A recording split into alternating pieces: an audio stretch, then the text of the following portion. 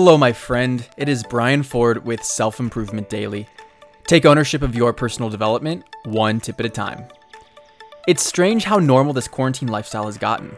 Social distancing 6 feet apart, bump elbows when you run into a friend, wash your hands in and out of the house.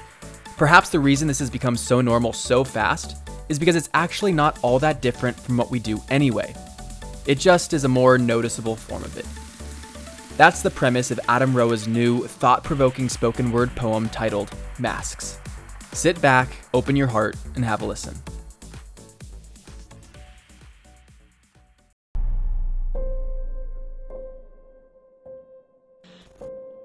Everyone is wearing masks now.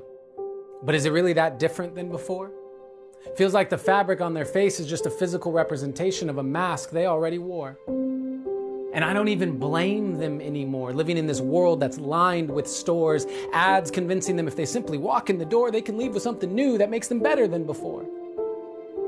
But what's in store for a world that at its core is full of people afraid to show their face if it has one clogged pore? But now no one shows their face at all, so does it even matter anymore? I'd trade away your perfect skin just to see your teeth when you smile again.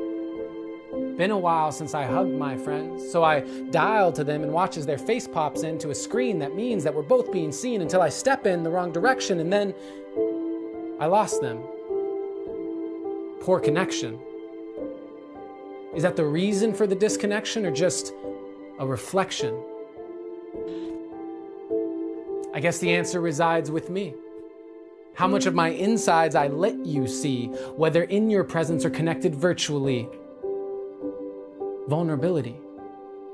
Because if I'm concerned about you hurting me, then certainly there's bound to be a poor connection surrounding me because what you found isn't actually me, a clown, my frown painted into a big smiley. I'm good. I'm fine. Yeah, I'm doing okay. Lies told by so many people day after day, and they want to be heard but are too damn afraid that if they scream out in pain, no one around them will stay. So they keep their mouth shut till it eats them away. And no one knows to tell them the truth that there's only one way. If you want to be helped, you have to be willing to say, I'm not okay. I am not okay. And that's okay. I don't have to be perfect. Perfect doesn't even exist. I know I'm doing my best, and sometimes my best looks like shit. I might cry, I might scream, make the whole thing seem worse. I can play the role of the victim, blame the whole universe. But first, I guess maybe it wouldn't be so bad if I just tried being honest about the day that I've had. Because it made me sad. I feel really sad. And each day is getting harder and it's driving me mad. Trying to keep my head above water takes all of the strength that I have, and it still feels like I'm drowning. Life feels so hard.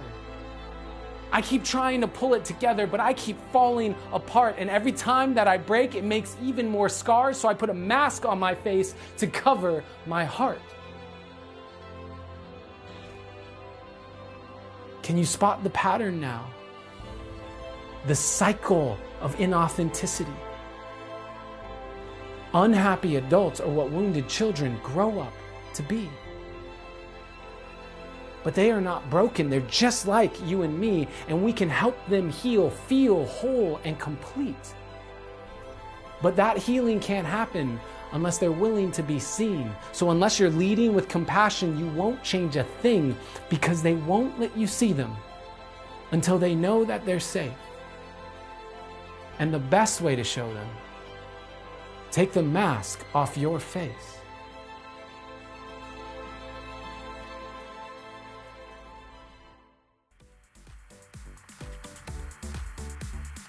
Absolutely incredible. Such a pure talent. What Adam touches on is how our society has an authenticity issue. We feel like we need to be someone we're not to accommodate for what others expect us to be. So we go on repressing our uniqueness and truth to gain the approval of others. But that's no way to live, and our awareness of this idea can hopefully lead to a renaissance of authenticity that allows everyone to be fully self-expressed, unhindered, and unstoppable.